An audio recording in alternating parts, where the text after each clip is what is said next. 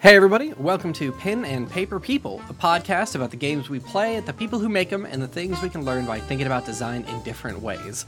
My name's Nevin, I use he, him pronouns, and today I am joined by the absolutely fantastic Jay Dragon, creator of Sleepaway, Wanderhome, Esoteric, and a whole slew of other fantastic games. Jay, why don't you say hi and introduce yourself? Hi everyone, my name is Jay Dragon. Feel free to ask me my pronouns. And I am a award-winning queer lyrical RPG designer. I write games about community, finding what's important to the world, recovering from trauma, and connecting with people in moments that might be fleeting. And they're all good, and they hit real hard. Mm-hmm. I have been called prolific, which I do take as a compliment. Prolific and award-winning. You've got the gamut now. You're good. Yeah. You're good to go. I'm Annie award-winning, and I've got my sights set on those 2 IGDN Indie Groundbreaker nominations. So, gonna get them. You're gonna get them.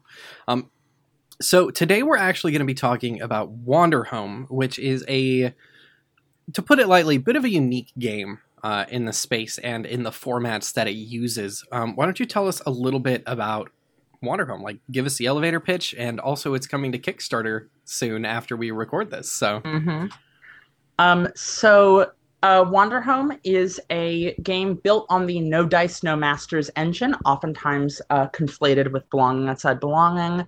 It is a pastoral fantasy game about traveling animal folk and the way they change over the seasons and the friends they make along the way.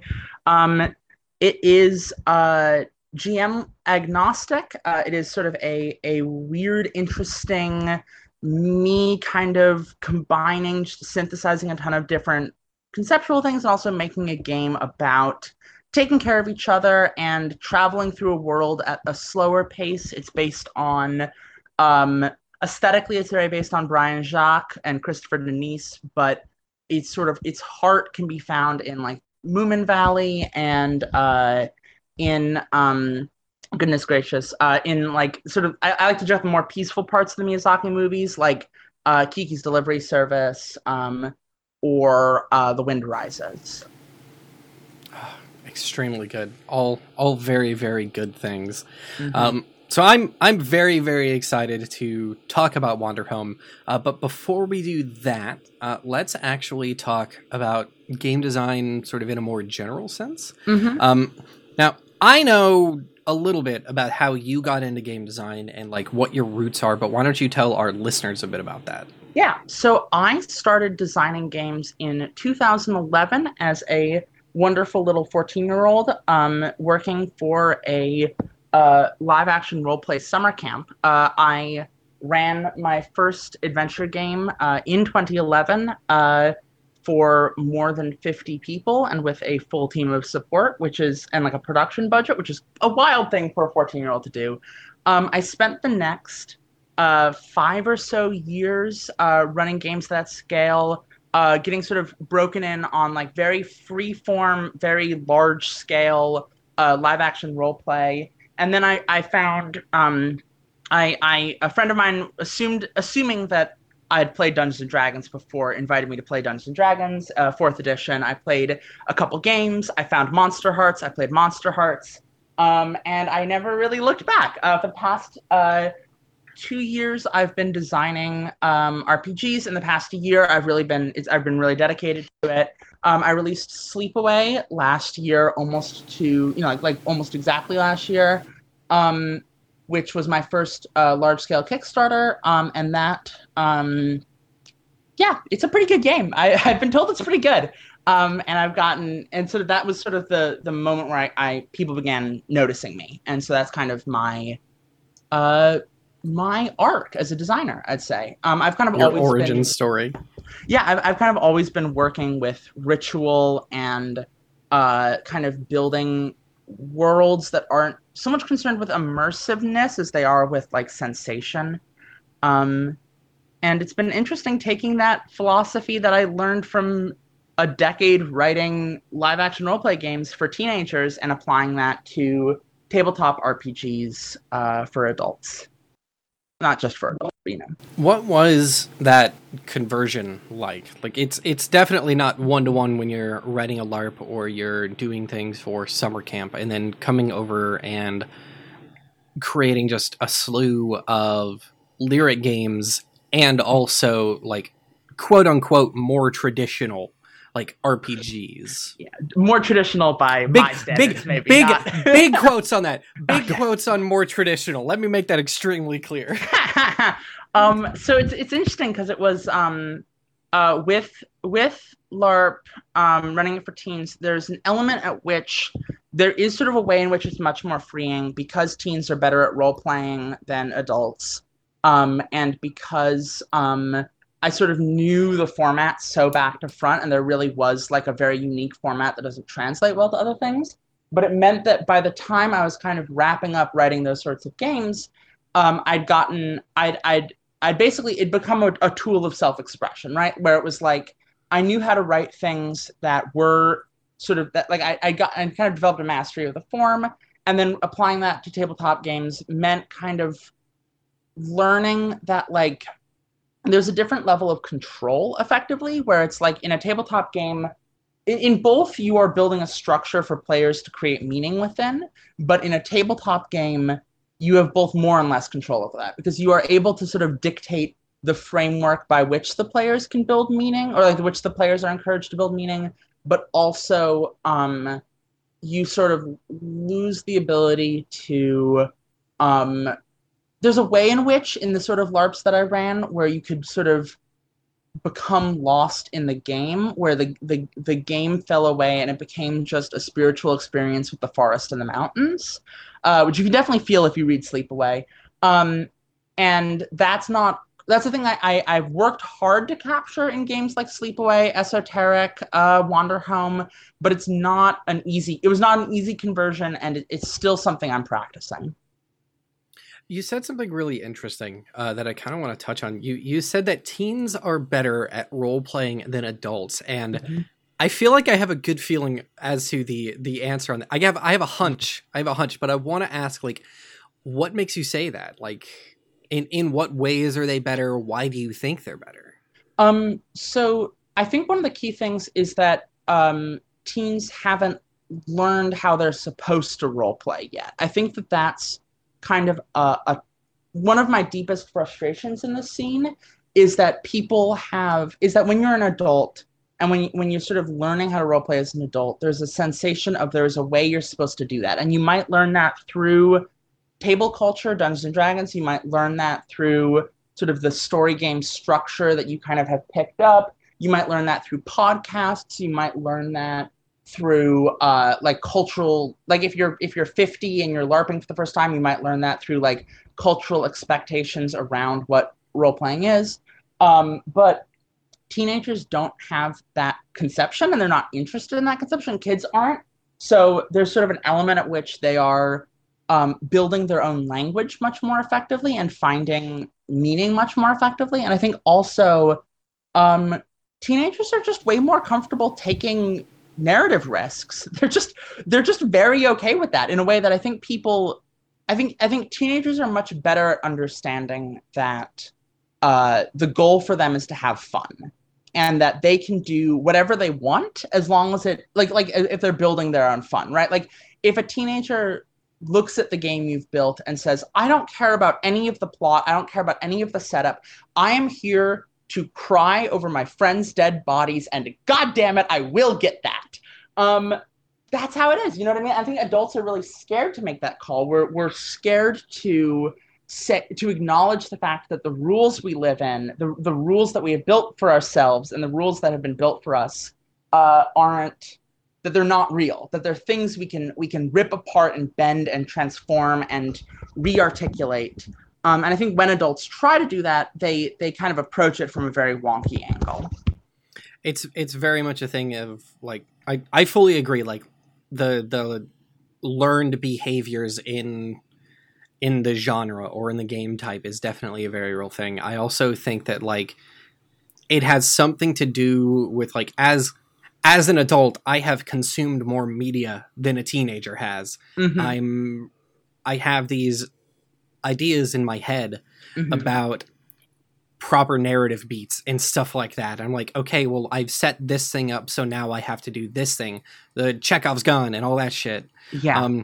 Teams Which, don't really have that, or if they do, they don't care. And that's part of it, right? For me, with Wanderhome is that Wanderhome is not a game that Wanderhome, in fact, explicitly rejects the urge to narrativize, and so it says don't do it, don't care about that, just have your journey. Yeah, just do the thing, and that's always been my thing, is that like I don't want, I don't know, like that the fact that Wanderhome is such a paradigm shift, I think, for a lot of people who think that they understand what it means to play in a world, but they don't necessarily. And so that's kind of one of the really, there's a lot of elements of Wanderhome that is me applying LARP concepts, like the idea in LARP that there's no main character, or that there's 60 main characters, right? Like everyone is telling their own story. And there's an idea in LARP that's like, you don't know everything that's going on. The world is bigger than you. And so those are both ideas that have ended up in Wanderhome, philosophically kind of coming from my background, that I think people kind of instinctively are nervous about. It makes them, it feels nerve-wracking to know that you are not the focus of the story. The story doesn't care about you more than it cares about the shopkeep you randomly bumped into. You are... It kind of reminds me, there's... I hope I get this word right, but it's the feeling of Sonder, I think is what it is. Yes. Like everyone else in the world has just as full and detailed of a life as you do. Yes. You are thing, right? No one in their story. Mm-hmm. And that's the thing, right, is that I think in RPGs there's kind of this fantasy of wanting to be the most important person in the world. And I think that there is value in that it is freeing, and it's wonderful to be to it's a good escape, right? Yeah, it's an escape. But also I think that for me in 2020, when sort of, the alt-right and this sort of, this Nazi movement, and part of fascism is built on the cult of the individual and the cult of the hero. And I'm not saying that stories about individuals are bad. That is not at all what I'm saying. I just feel like for me, and it's not like a permanent resistance. I'm sure I'll write games where you're main characters. I just had this, like, while working on Wanderhome, this like, I'm not making like a grand sweeping proclamation about the fundamental nature of storytelling. I'm just saying for Wanderhome, I felt this very natural resistance to heroes. And Wanderhome, in fact, it's set, like in the full rule book, heroism is considered a negative trait. That it is you don't want to be a hero. It's terrible curse to feel like what's right and wrong for people. There's actually a really, really good way, like the specific way that you word that the description of like heroes in this world is that it's they may still be happy and joyous and peaceful, but it's poisoned by the things that they've had to go through. Mm-hmm. And I think that that's really powerful and like poignant. Especially with like the framework or the outline and structure of Wanderhome and where its focuses are, because it very much says, hey, you are in this world, you're going to play in this world, you might feel tempted to be a hero, but this is what that means. Yeah. Heroism is a curse, right? That it is, you have incredible cosmic and narrative power, but it is lonely and sad and will kind of break you. In the same way that in this world, being a king breaks you, or being a soldier, you are a lonely conqueror. And that's kind of Wanderhome's underlying thing, is that it is a game that says that I don't care about heroes. I want you to stop thinking of yourself as a hero. You don't know what's best for other people, right? And like in Wanderhome, when you arrive to a new place, you don't know how to fix the place's problems. You don't know it better than the people who live there do. You're a guest, right? Like, you are a guest who's been invited into this space, but you don't know it as well as the people who live there. So good. Oh my God. It's good. It's good. It's good is the thing about it. That's the thing. That's the thing, Jay. It's really, really good.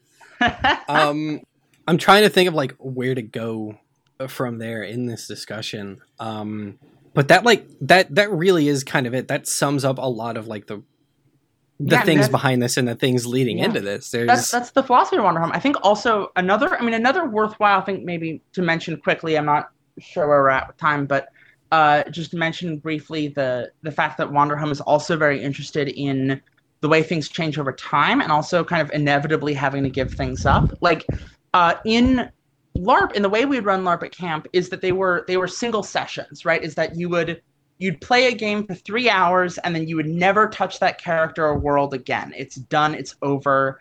You're not getting to tell a story about your character forever. You only have them for so long. And when you play Wanderhome long enough, your characters inevitably rotate out. There's eventually a point where you don't get to, where you have to say goodbye to your character if you play it for I think literally I did the math and it's you have to play it for a minimum of 18 sessions. So already longer than basically any game of Apocalypse World. You have to play Wanderhome, and then at that point eventually you've got to make the choice that no, my character's moving on and I'm going to take on a new character. Because in Wanderhome it is very much why do you get if you get too attached, don't get too attached. People move on, people grow and change over time, and eventually there comes a point where you're not the best person to tell that story. I really this has been a theme recently for me. I really like games that explore or tell you to sort of sit and consider your story to be within a specific amount of time, right? Like Gun and Slinger is, I strictly say in it, this is not a campaign. You need to sit down and figure out your goals and then play it, and each session is kind of episodic. Yeah. In stand-ins for the Apocalypse, I say this game is 4 sessions long. It takes place over the course of a month. Have at it. And I think there's something really, really great about in Wanderhome saying eventually your character will need to move on. And like you put it, right? People move on and people change and the story changes and the needs of the story change, but it's framed in a very impactful sort of way, I think. Yeah. And I think also one of the key things is that just because your character moves on doesn't mean the story's over, you know? You then, from there, you take up a new character and you keep going. It continues. And if you play it long enough, years and years and years, you kind of end up, as you go back to places you've been before, the world kind of continues to deepen and you build new characters, but there's not really that element of I have been playing this wizard for 15 years. It's it's just that it's not so much the individual character as it is the world that's been collectively developed. And that's always been the focus of Wanderhome, is that it cares about the land. And it started with me wanting to write a game that is about the world as opposed to about people. So good. It's pretty good. It's pretty good. I think it's so good and juicy, and I love it. And that actually brings us close enough to time to switch over to our next fun and fantastic little segment where we are actually going to play a little bit of Wanderhome. Hell yeah. So let's take a quick little break, and when we come back, we will get to it.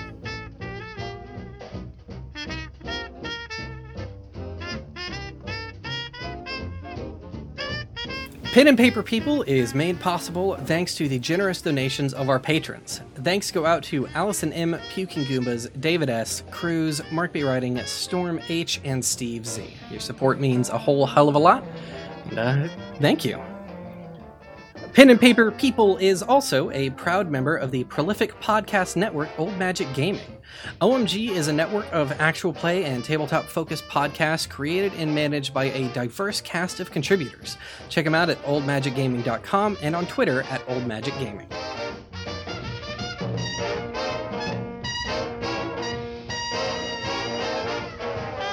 Dixie roadside diner down in Caroline. All right, welcome back. Today we are here to play and then talk about Jade Dragon's Wanderhome, a game built on the No Dice, No Masters engine, sometimes called Belonging Outside Belonging. Wanderhome is a GM-less game about the journey you and your compatriots go on through the land of Hyeth, a rural and positive land filled with welcoming animal people and their big bug friends. Rather than a typical quote-unquote resolution system, No Dice, No Masters games use moves and tokens. In Wanderhome, you gain tokens when you make certain choices or do certain things at a cost to yourself or outside your comfort zone. A couple examples in the book are inconveniencing yourself to help someone else, or do something kind without getting anything in return. Then, on the flip side, you spend those tokens to push on or solve important things, typically problems that aren't easy to solve on their own. You can spend them to ease someone's pain, if only for a moment, or to provide a solution for an aspect of a material or immediate problem. Outside of those sorts of things, Wanderhome doesn't really worry too much about failure. Instead of leaving things to a coin toss or a die roll, it allows you to make the decision to fail yourself whenever you feel like it's narratively interesting. Everything in this game is written in service of a journey and, by extension, making the experience you and your friends have while playing this game a unique and potentially important one. Previously on the bonus content, we actually went ahead and made our characters as well as the location that we're going to be starting out in. I'm going to go ahead and introduce my character, and then Jay, you can introduce yours. So my character is the Moth Tender playbook, which is essentially moths in this are like carrier pigeons, is how you put it earlier, Jane. It's very, very good. So I take care of and tend these moths, and I help deliver mail. My name is Julius. Julius has no pronouns, and Julius is a bat person. Julius is trusting and cheerful, wears a tweed vest, some small reading glasses, and has a big shining lantern and a bunch of satchels filled with paper. Julius used to have a wax-sealed love letter, but we lost that on a little misadventure, and is also carrying a basket of homemade candies intended for a mayor of a village, and a bottle of rare and important medicine that is going to a cheerful old farmer with a big family. Julius wears a ring from Julius's fiance back home, and the two of them share a promise that Julius will bring back stories the likes of which the fiance has never heard. And that's my big bat friend. So I am the Ragamuffin playbook, who is just a little kid, just a preteen, just a little, a rascal. Actually, my character's name is Rascal, and they use they them pronouns. They are a capuchin, which is a type of monkey. They are attentive and friendly, but refuse to be quiet or a girl. Sorry, scared or a girl, although they're not very quiet either. They are, what do you call it? They have a poking stick, suspenders, and a gap-toothed smile.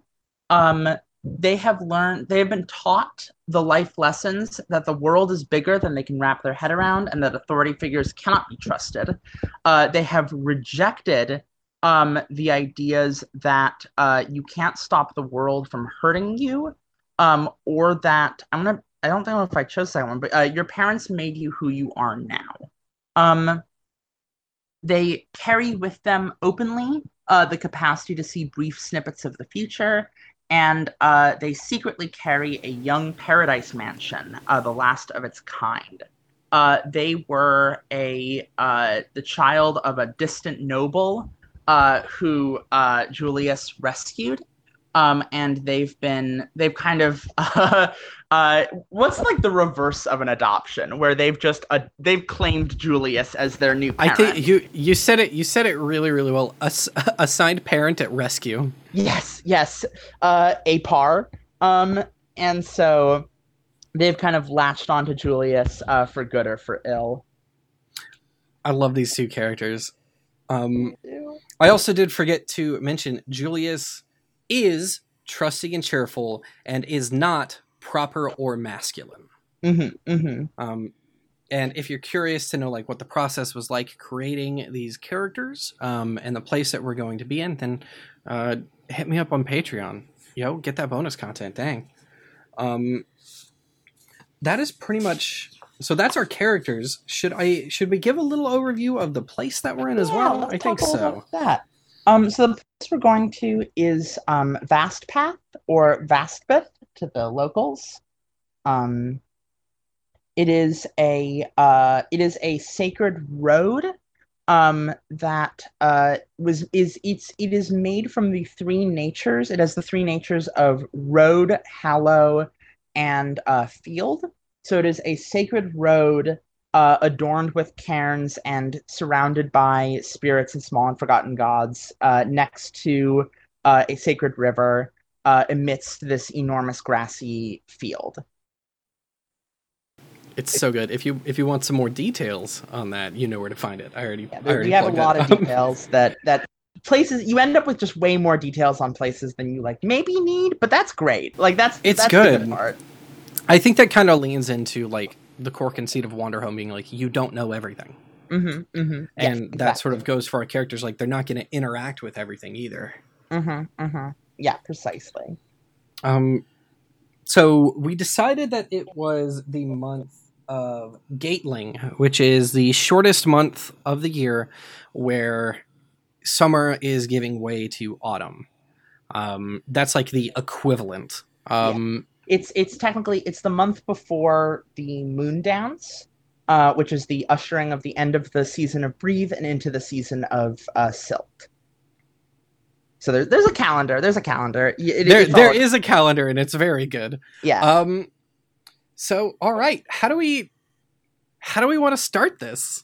Well, so first, before we begin, I want to just make sure you spot, because I know you haven't played BOB-esque games before, so I just want to draw your eyes to specifically the bottom gray bar, which gives you journeying tools, journeying tools are they're sort of the safety mechanic for this game. So they are a set of phrases you can use in order to articulate, like, I want to do something different, or like, let's hold on, or like, where should we go next? Those sorts of structures.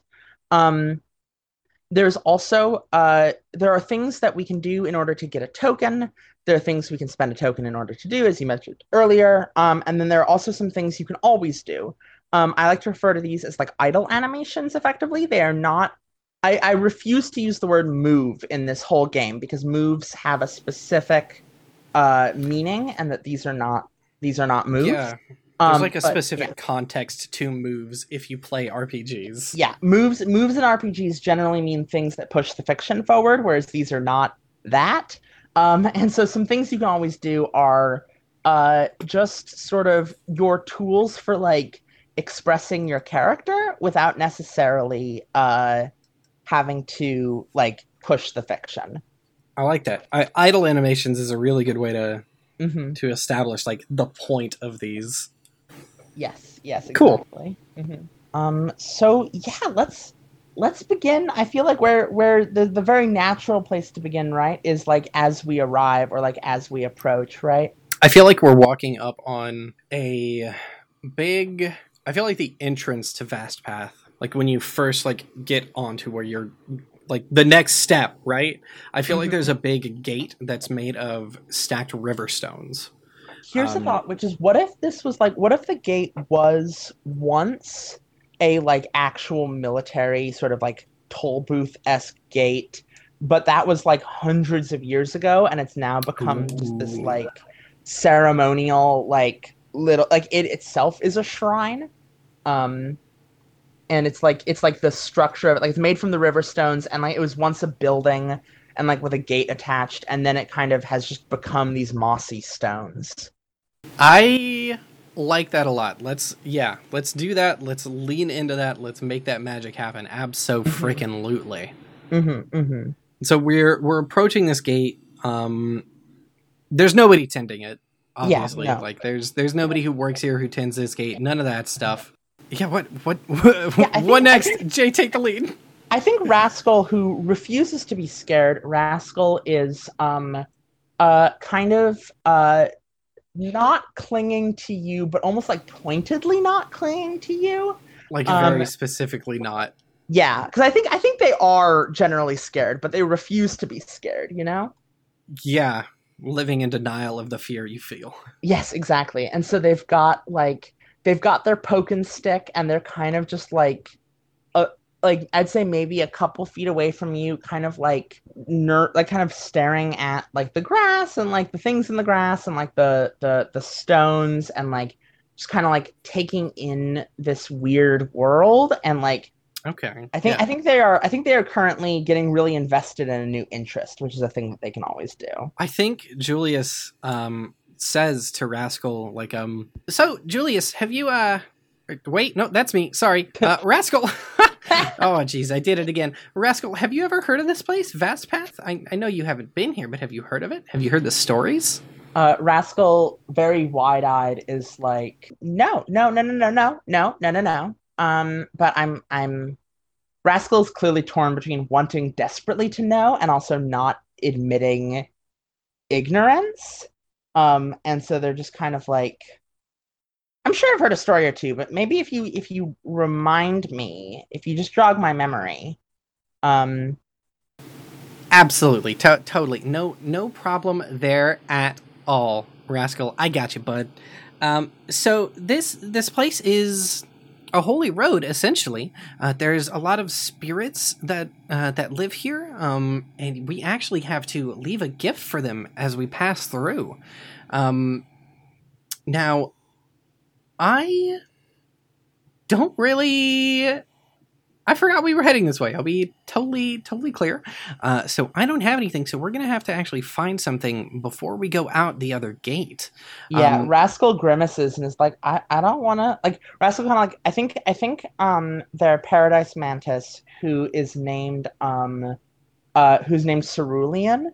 Cerulean the So Paradise good. Mantis pokes her head out kind of like nervously, and Rascal's like, I don't have any gifts of anything. It doesn't need to be anything major. We can find something while we're here. Don't worry about it, Rascal. We'll figure it out. But this place is important to the people around here, and I think that. Well, I think if you keep your eyes wide and ears open, you might learn some stuff in here. Rascal, And who is then attentive. Julius puts out a hand, like as if to hold Rascal's. Rascal takes your hand, and I'm going to take a moment to bask in the grandeur of the world so I can get a token. And while walking Excellent. with you and holding your hand, I think Rascal is going to stare off at the river and see kind of the way the water sparkles, and in that kind of interesting light where like the water is sparkling, I think it was like it's kind of it's not sunset yet, but the sun is hitting the water in just the right angle where Rascal sees like these little, almost like the sort of the trailing of these little bits of fish, like the illuminating these ghostly fish as they swim Yeah. above the river, and Rascal kind of just basks in it. So I will snag that token because that's what this game's about. Yeah, just doing little things for narrative beats. I like it. So I think that as we're walking, Julius is kind of starting to reminisce. The last time that Julius was here, the fiance was with them, who I need to give a name to. Yeah, I was gonna say Rampley. Rampley is a good name. Rampley. Yeah, so Julius, and the last time Julius was here, Rampley was along. And Rampley told Julius a story, and while Julius can't really like remember it, that feeling, that emotion of like being here is still very, very strong. So I am going to speak my true feelings on a subject, and take a token. And I think Julius, just as holding Rascal's hand, Julius just says like, this place it's not just important to the people who live here, it's important to me too. There's a lot of really important memories for me here. Every time I've been through here, it's been with someone who has ended up being important, and I think it's really great that I've gotten to wander with you here, and that I get to share something important for me with you. Rascal stares at you and is definitely listening, but also has the very particular reaction that kids sometimes have where you tell them something very profound and they like listen, but also they like, and it is something that years from now will like will mean a lot to them. Exactly. But in the moment, yeah. Rascal's just like, huh, yeah. And then like Rascal, yeah, just like, okay, cool. Sees a bug. Yeah. Yeah, exactly. Perfect. Mm-hmm.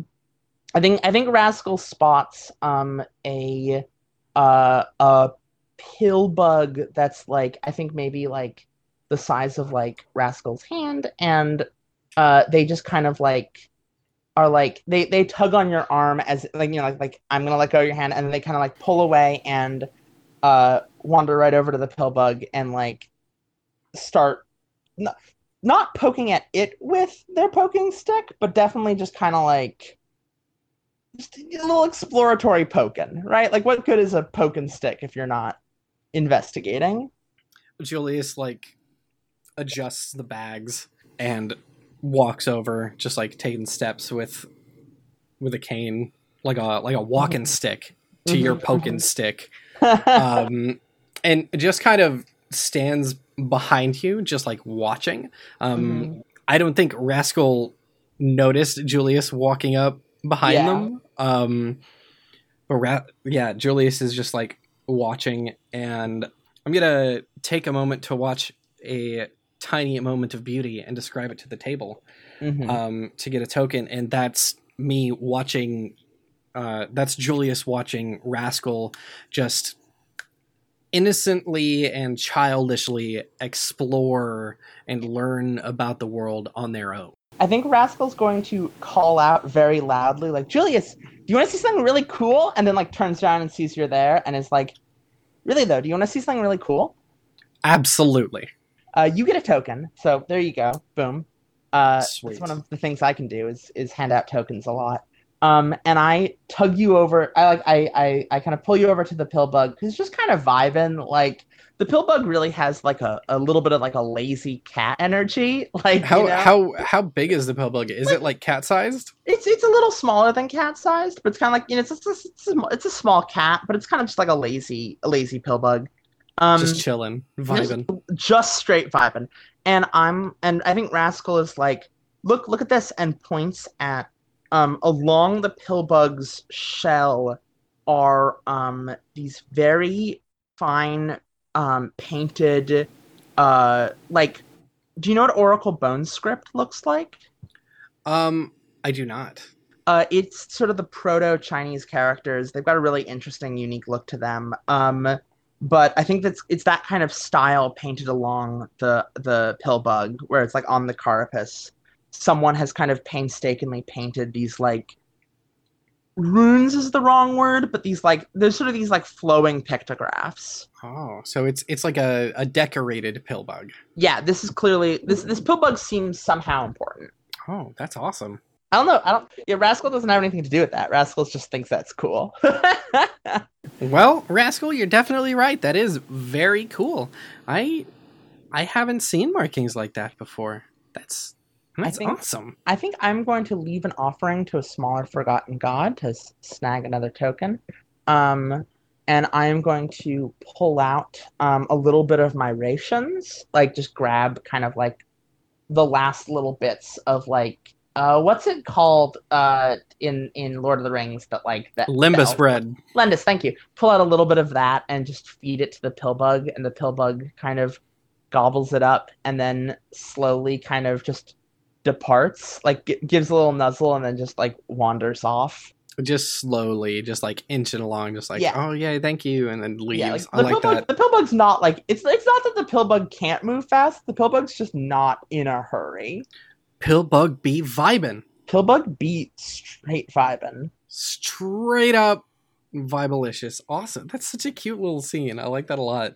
Mm-hmm. So yeah, I think with that, like, Julius will just put the hand back out again and just saying, "All right, Rascal, come on, let's keep going." Rascal goes to take Julius's hand and then just clambers up on Julius's shoulders instead, and it's just like onwards. And like this is not sustainable, but Rascal thinks it's fun. Julius thinks it's fun too, and also recognizes it's very not sustainable. Yes, Rascal is a pretty lightweight monkey, but still, it's Julius is a bat and a little old and not buff. Because it's Rascal on top of all the papers and bags and like. Oh, true. I carry most of our supplies and stuff, so I think what I do is like the sun is. At this point, like I feel like we spent a decent amount of time chilling out with that pillbug. Yeah, I agree. So Julius is going to just take the lamp off of Julius's belt and open it, and Julius whispers something into the lamp and then closes it and like taps the glass on it, and it begins to light up with like a faint like blue glow.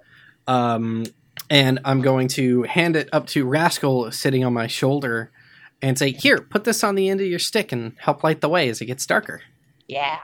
Rascal 100% does that. And so it's sunset now, right? Like it's that golden hour. Of course it is. It is that golden hour. So like it's we've got like this we've got this blue, this gold, and based on what we set up with the setting, that we're starting to see that are, I think, very much what I'm picturing is that the spirit is not, like, spirits are not visible except for the light that touches them, and like the way the like golden light kind of touches them means that like it's almost like you're just seeing their highlights. Yeah, and then I feel like the blue from the lantern could potentially like do the low lights. Yeah, the shadows on them. But like you're not like it's not there's like there's not a structure underneath. There's just like the light catching them. Exactly. So it helps make like a slightly more defined picture of these spirits as we pass through.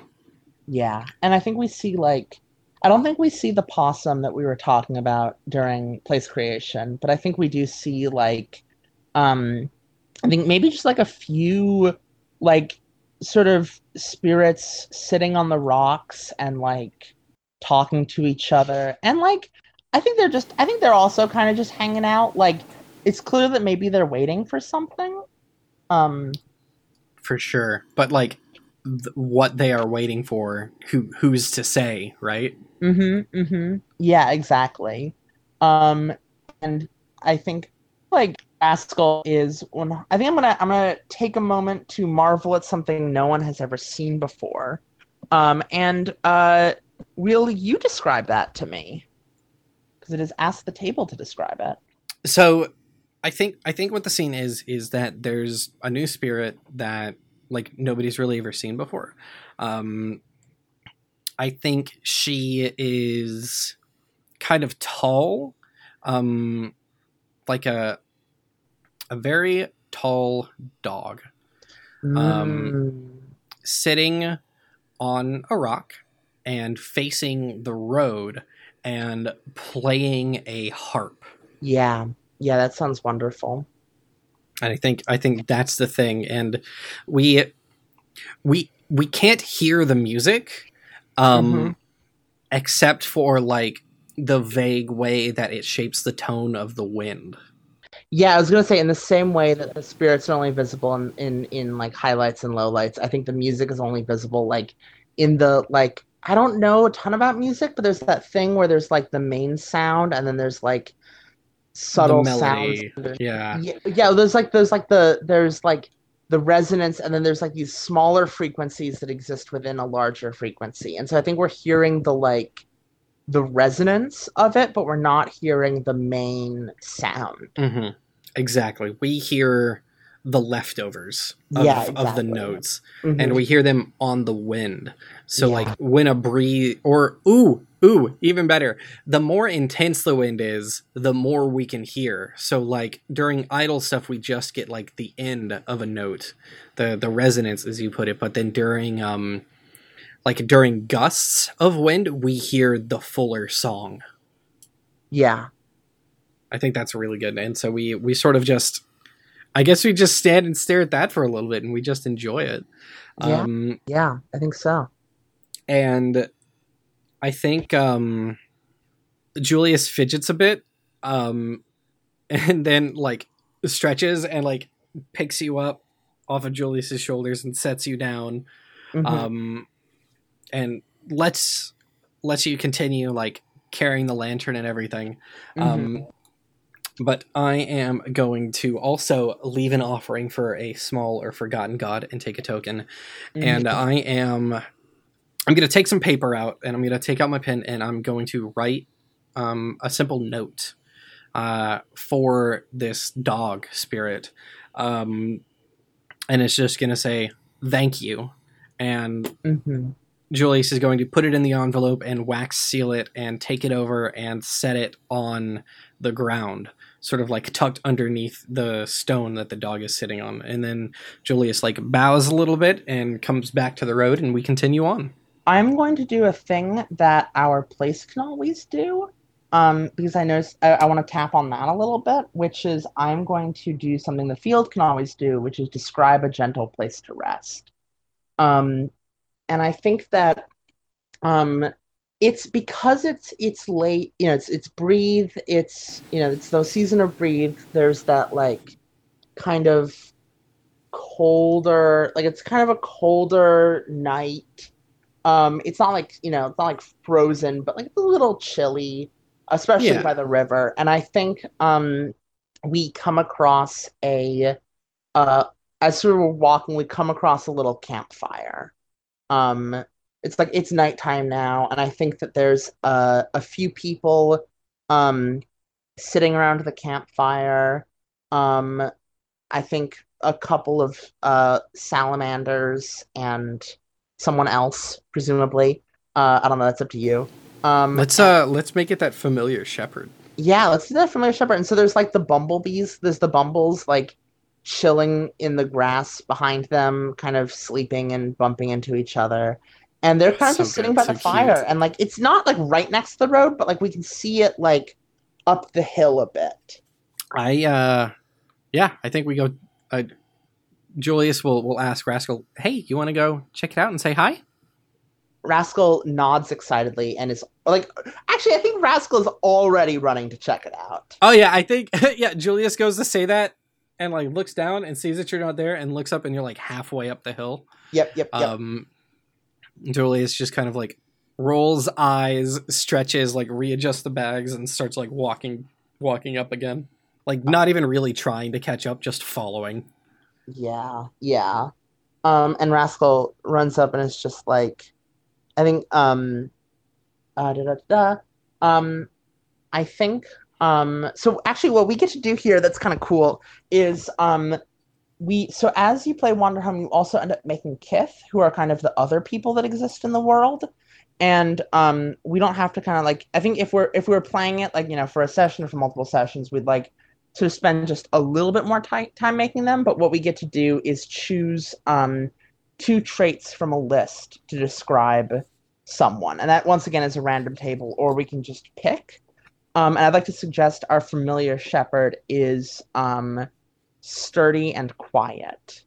I like that a lot. Let's go with that for sure. And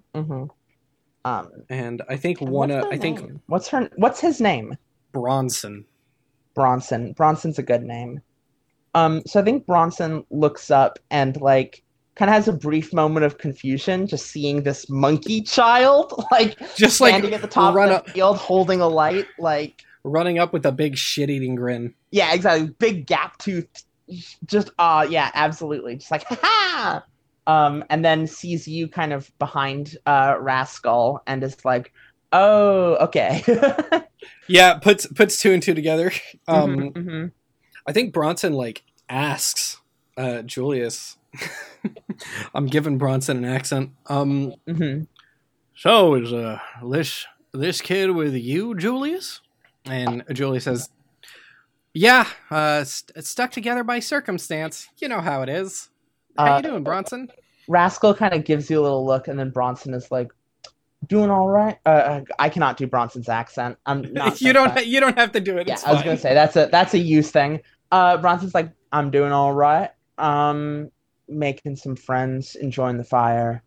Uh, it's gotten dark. Do you and you're still another few miles down the road from an inn. Do you want to stay here for a bit?" Bronson, I think that'd be delightful if y'all have room for us. Well, plenty of room in the field. You're just gonna you need your bedroll. You don't have any extra. Well, of yeah, those, you know what I mean, Bronson. Jeez, come on. You do this every time. Yeah, he chuckles to himself in the way like very dad joke energy of like Absolutely, like big yeah, this is the dad joke I energy make from every Bronson. time I meet someone. Sort of vibe. Exactly.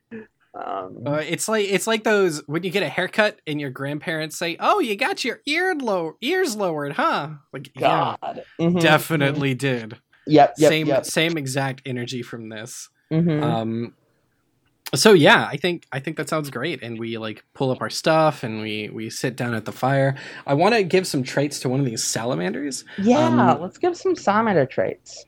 Yeah. What's her name? Her name I think is Siobhan. Siobhan is a very good name. Yeah, and I think she is I think she is let's see. Yeah, I had you a want to pitch. pick one and I'll pick one? Yeah, I want her to be crafty. Crafty sounds good. And I think I want her to be friendly. Excellent, super good. So yeah, we're sitting at a campfire with Bronson and Siobhan. And then another salamander who I think is quiet. I think maybe just quiet and learned. And Siobhan, I think, is just going off telling a story, right? Like, what's the story about?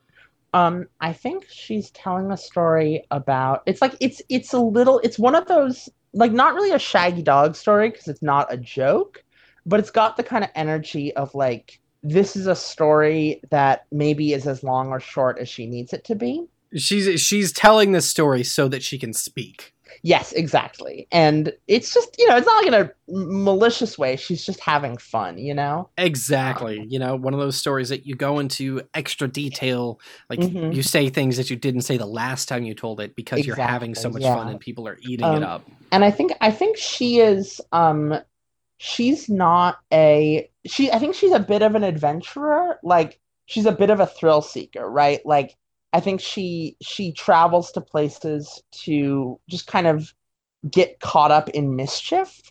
And she ends up and she's a little bit of a vagabond and but like right now she's not really doing that. She's just on her like she had to get out of a city in a hurry and like she's on her way to the next place and so she's kind of like she's just chilling, telling stories. I assume like we've introduced ourselves and they've introduced themselves and everything. Mm-hmm. Yeah. And I think of like while Siobhan is like telling the story, like a switch flips in Julius's head and goes, "Oh, Siobhan, I have a letter for you."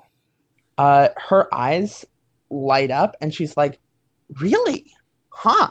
Yeah. And Julius like opens bag and pulls out a letter and it's got a seal on it. She'll take that token even if she has nothing to do with it. Just for good luck. Excellent. I guess actually I guess anyone can do things you can spend a token on, so maybe she'll do that. Maybe she won't. We don't maybe know. Well, it's just that's one of the some things I can always do is just like I have a letter for you. There you go. Mm-hmm. Yeah, and then she gets a token if she accepts it. So oh, cool. Oh yeah, right there. Hey, hot dang! Mm-hmm. Look at that. Yep.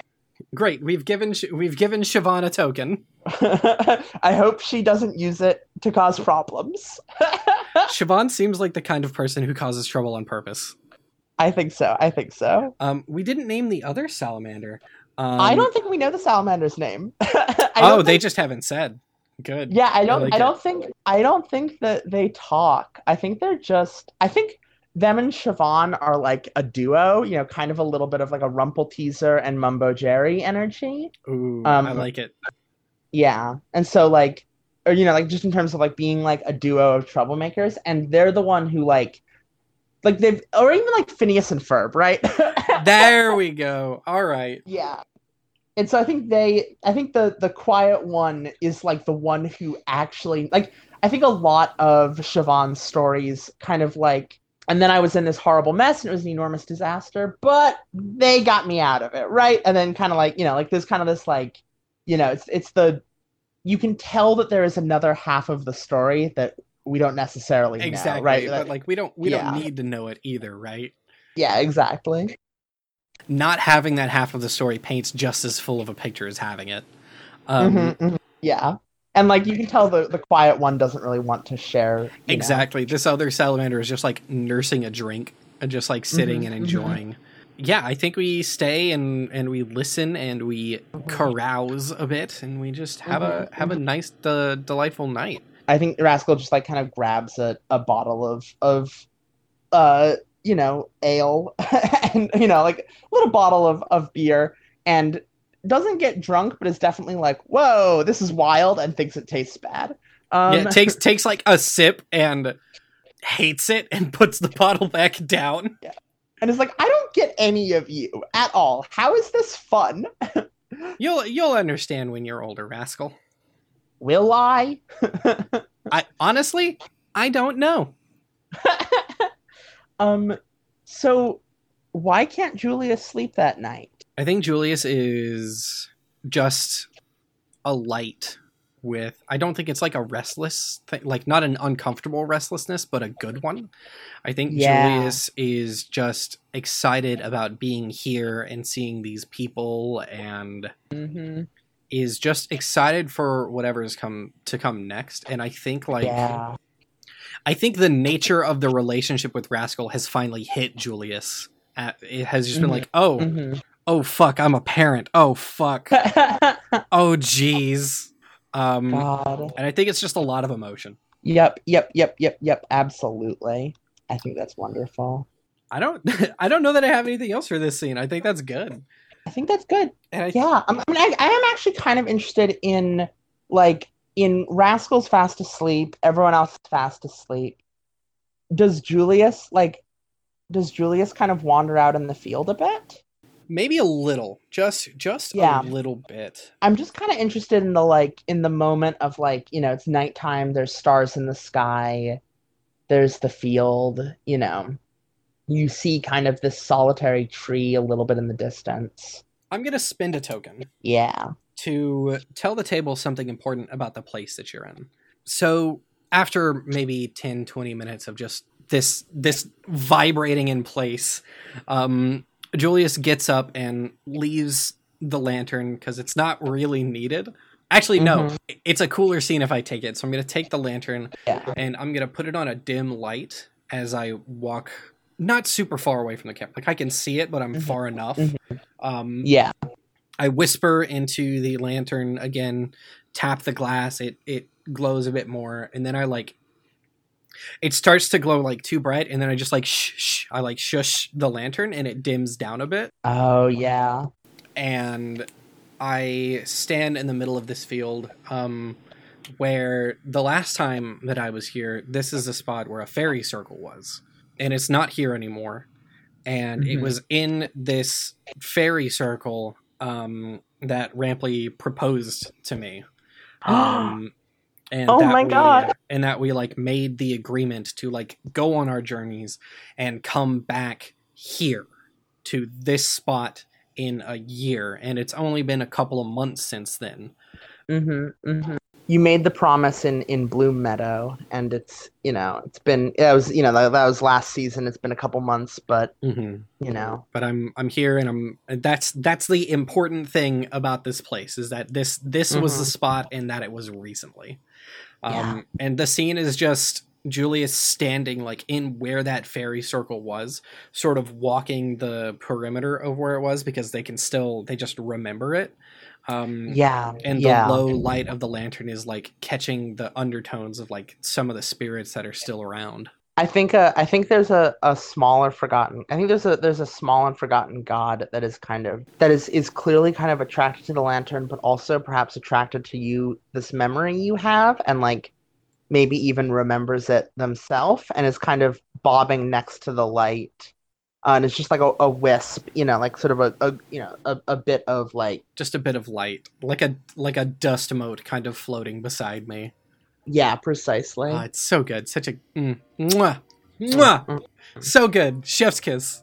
I think that is a fantastic spot to end this, because like the thing about Wanderhome, like you said before we started, is like there's not really proper arcs or anything like that. You just kind of play and tell a segment and carry on. Yeah, So exactly. I'm happy to stop this part here and move on to our post-game discussion. I think that sounds great. Okay, so we're going to take another quick little break, and when we come back, we are going to do the final section of the interview where we talk about Wanderhome. Yeah, yeah. The Old Magic Gaming Network is delighted to be partnered with Found Familiar Coffee, a group making specialty-grade coffee inspired by D&D. The coffee is tasty as hell, and Found Familiar partners with various artists to create unique artwork for each flavor. Head on over to foundfamiliar.com and use the code OldMagicGaming, all one word, at checkout for 10% off.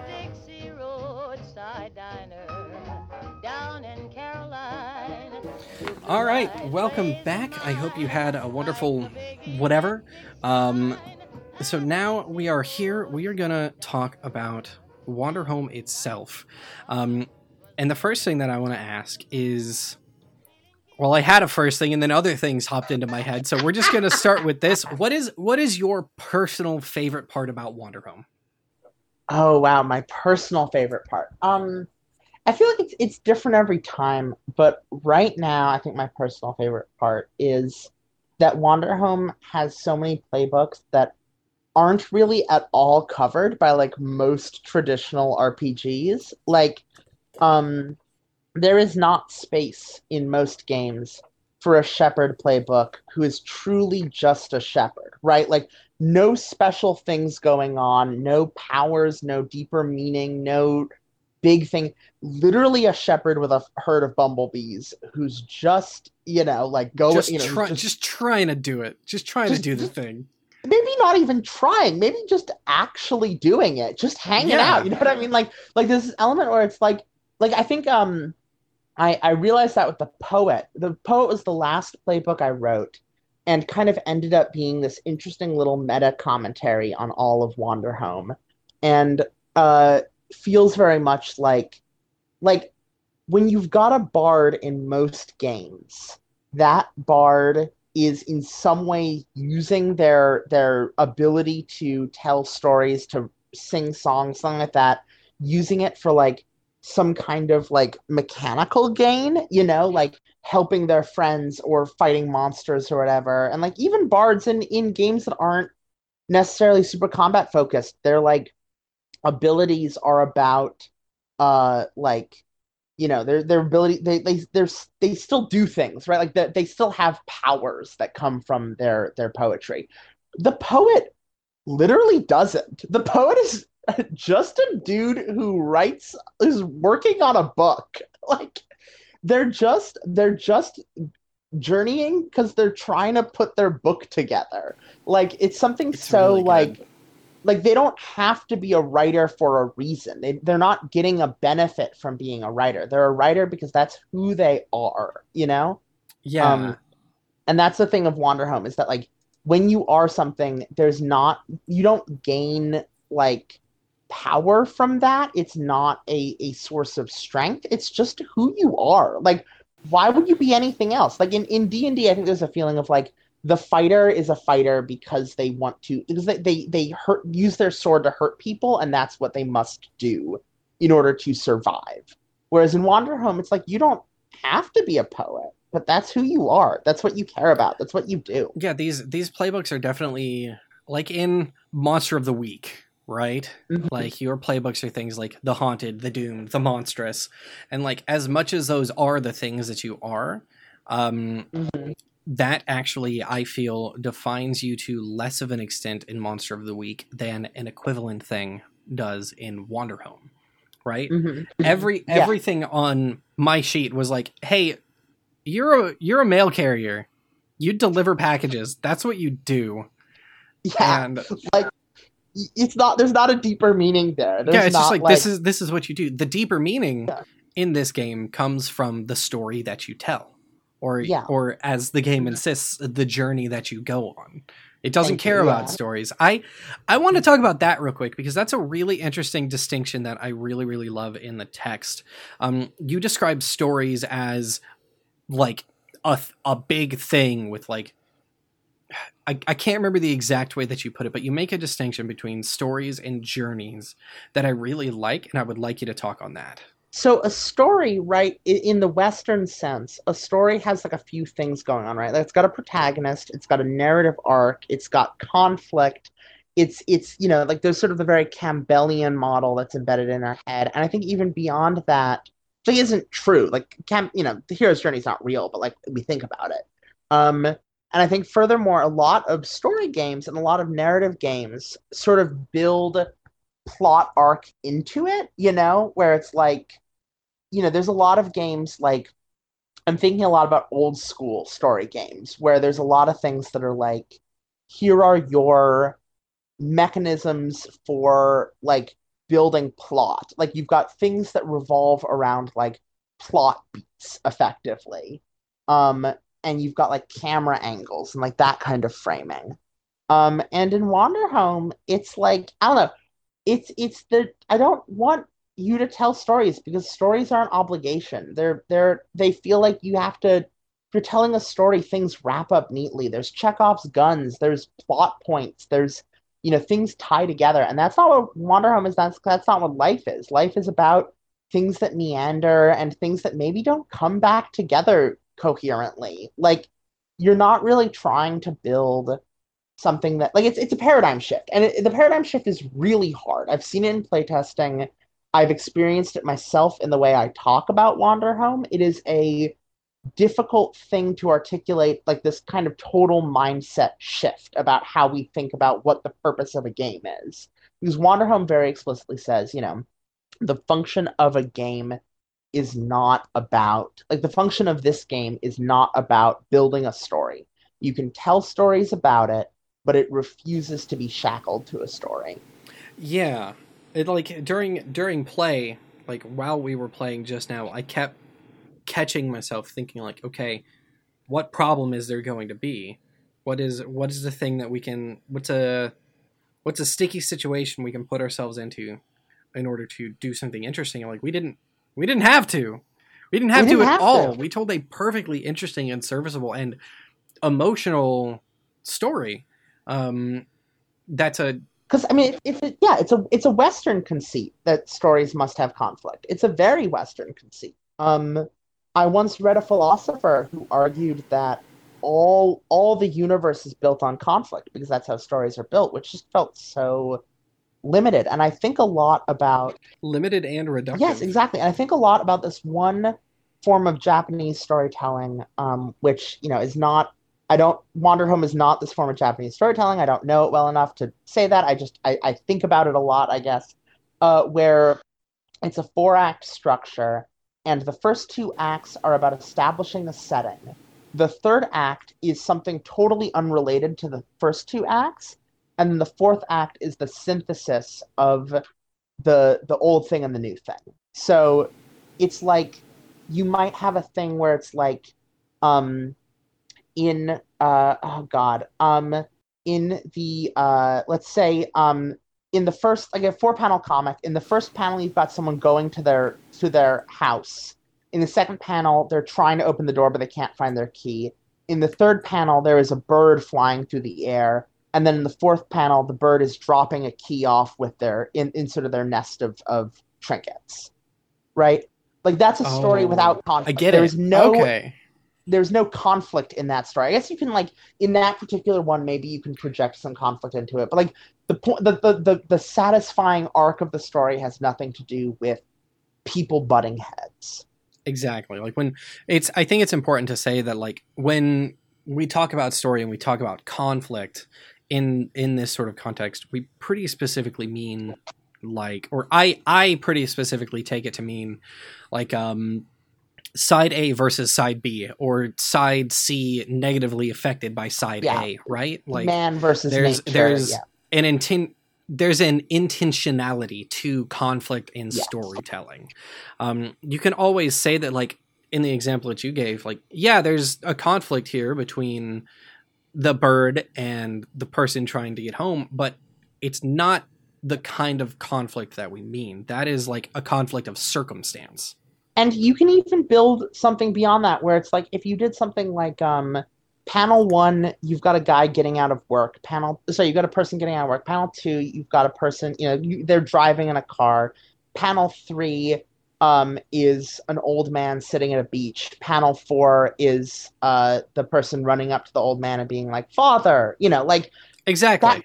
That's that same structure, and the satisfying part doesn't come from like, oh wow, there's conflict and resolution. It's like we have gained a fuller picture by getting this extra information, and that is fully like what Wanderhome is. Wanderhome kind of does that, not in the same way, but like it gives us a framework to tell these snippets of stories of a greater journey without falling into the framework of like a traditional Western story. And I think there is something really cruel. Just one last little bit. I think there is something in the same way that Wanderhome says heroes are bad. I think there's also something very cruel about saying that, kind of trapping the complexity of life into narratives. That when you start building narratives, like a story is a lie, right? And like that's okay, but when you tell a story, you cannot tell someone every single bit of context and every perspective that goes into it. Exactly. Our friend Siobhan taught us that. Yes, exactly. And so what Wanderhome kind of in that way becomes is like acknowledging that, and it's like, yeah, you don't know every perspective. Like this is not, you are not the all of Wanderhome does not fit in your head. Exactly. So good. So excellent. So good. Thank you. Tell me a little bit about the decision. I think we kind of talked about this either during creation or when we started here, but like the decision to do something pastoral and positive and hopeful as a setting, because I feel like you could have done, this wouldn't have fit perfectly in any other setting, but like you could have done something in another setting. You could have made this like a sci-fi future, or like we're on a spaceship journeying from planet to planet. What made you decide to plant your flag here? So I think that the core, the true deep reason is that I was, quarantine hasn't been great. Surprise. Wow, really? Yeah, I know, right? And so a friend came by to basically check up on me, and we were hanging out. And we were sitting in the grass, and I was looking out at the river behind my house. And I just had this desire in my heart for this landscape. And I was thinking about just like a grassy, hilly field and a river, and like the idea of like, I don't know, thinking about the way the world looks from the water, where you're out on a boat and everything, the whole world changes because of your perspective. And like what, like things just look different fundamentally. And I was like, I want to make a game that looks like this emotional reaction I had. I want to make a game that is I think at the end of the day about a desire for a relationship with the land. I love that a lot. And sort of in a lot of ways a desire to it's escapist, I guess, but I think even more than that, it's like the sort of the dream of what kind of world can be still built. I like that a lot. Because Wanderhome is a world where like there's no money in Wanderhome. There is a king, but he is far away and lonely and irrelevant. Yeah, we don't care about the king. Yeah, he doesn't matter. And there's this feeling in Wanderhome of like there was, and like it says in the rules, like there was once war here, but there is no longer. That Wanderhome is a place that was once defined through conflict, but is now finding a way to heal. And the veteran playbook in the main rule set is really the best example of that. But it is very much like finding a way to heal. So good. God, once again, so good. I'm going to say this. I'm just going to keep saying that for the rest of our time. I really, really like and vibe very hard with the idea of creating a game based on a feeling. It is something that I myself am doing with stand-ins for the Apocalypse. Like the entire point of that game, the entire genesis of that game was I was listening to a band that I used to listen to a lot, and I was feeling the same way that it made me feel when I used to listen to them. And I was like, I should make a game about this feeling or inspired by this feeling. There's you get very, very interesting things when you focus a game on a feeling and on having its mechanics do things that work towards that feeling. Whether it's dice or tokens or whatever, I think there's a lot to be gained from approaching game design as feeling first. Yeah, and I think I very strongly believe that games say a lot about an author, that every game someone writes says a lot about who they are as a person and their perspective. And yes, I think that you need to know that, and you need to acknowledge that. I think that if you say that's not true, my games do not do that in any way. Your games do that. You just are in denial about it. You can't control it then. And so with feelings, it's very much for me, a lot of my approach with games is that I experience something that I want to give form. I want to be able to say to someone else, I want you to feel what I felt, or even I want to give you a path to feel what I felt. I want to invite you into this feeling I've had. I'm opening the door for you to this. Yeah, exactly. Sometimes very specific thought in my head. Here's the door. Here's the path. Will you join me? Yes, exactly. And so Wanderhome is very much the even beyond a feeling. I think it's about a dream, right? There is I don't know, there's sort of I want to imagine what a world can be like where things are better than the world we're in right now. I don't know why you'd want to imagine that. Gee whiz. Literally, who's to say?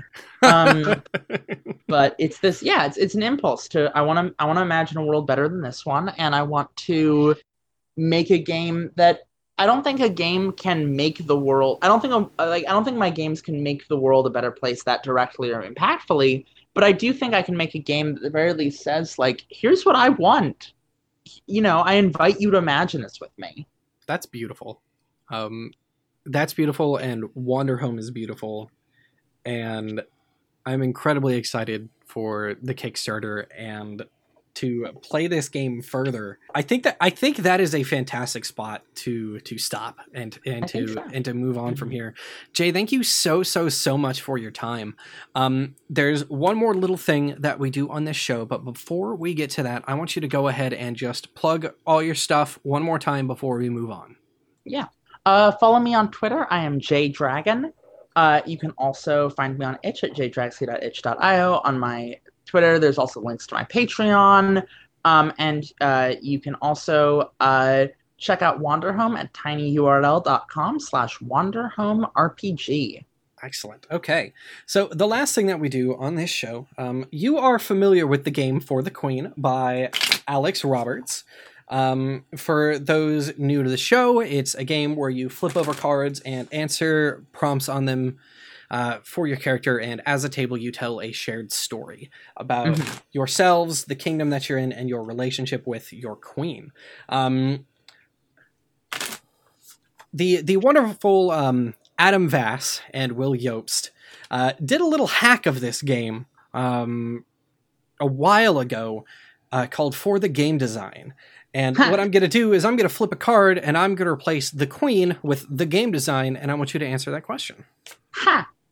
I am going to... This one's a bit of a downer, but I am going to ask it to you. You can X-card it. That's a mechanic in For the Queen. Okay, cool. Too. Then I'm going to X-card it. I'll ask you that one later, actually.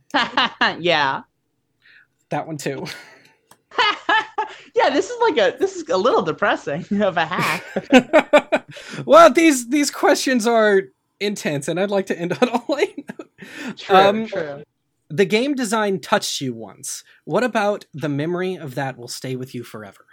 In 2014, I was at a Wayfinder camp, and there was one game being run called A Hollow Egg Hatches Eyes, which was about it was based on Mushishi, and it was a small village, sort of in deep connection with the spiritual world.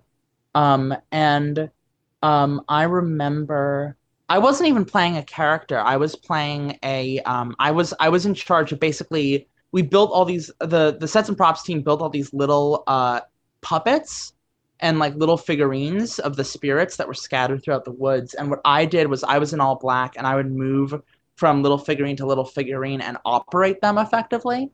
I remember I was just kind of chilling. I had like found a little like wooden abstract horse that I was kind of messing around with. And I was by a lake, and there was someone sitting on a bridge by the lake, he was telling a story, and he was a ghost, so no one could see him. They could just hear the story. And he was telling the story, and there were a couple of people who were gathered around listening to him. And I was also listening to him. And there was just, and like they'd set up speakers by the water. So there was this like kind of like wind chimes sound echoing across the lake. And there was this sense in the air that it was going to rain soon, but not yet. And we were all just sitting and listening to him. And I was like, oh, this is what game design is. Oh, God, I love that. That's very, very real and very, very good. Mm-hmm. Well, thank you again for coming on. This has been an absolute delight. Thank you so much. It's been wonderful. All right. And with that, I think we are going to end this. Thank you all and have a wonderful night. Hey, Nevin here. Real quick interjection. I completely forgot to ask Jay to plug their Kickstarter, yada, yada, yada. So here, have some info. You can find Jay's stuff at jdragsky.itch.io and on Twitter and Patreon at jdragsky. You can find Wanderhome, which comes to Kickstarter August 4th at tinyurl.com/wanderhomerpg. So go check it out.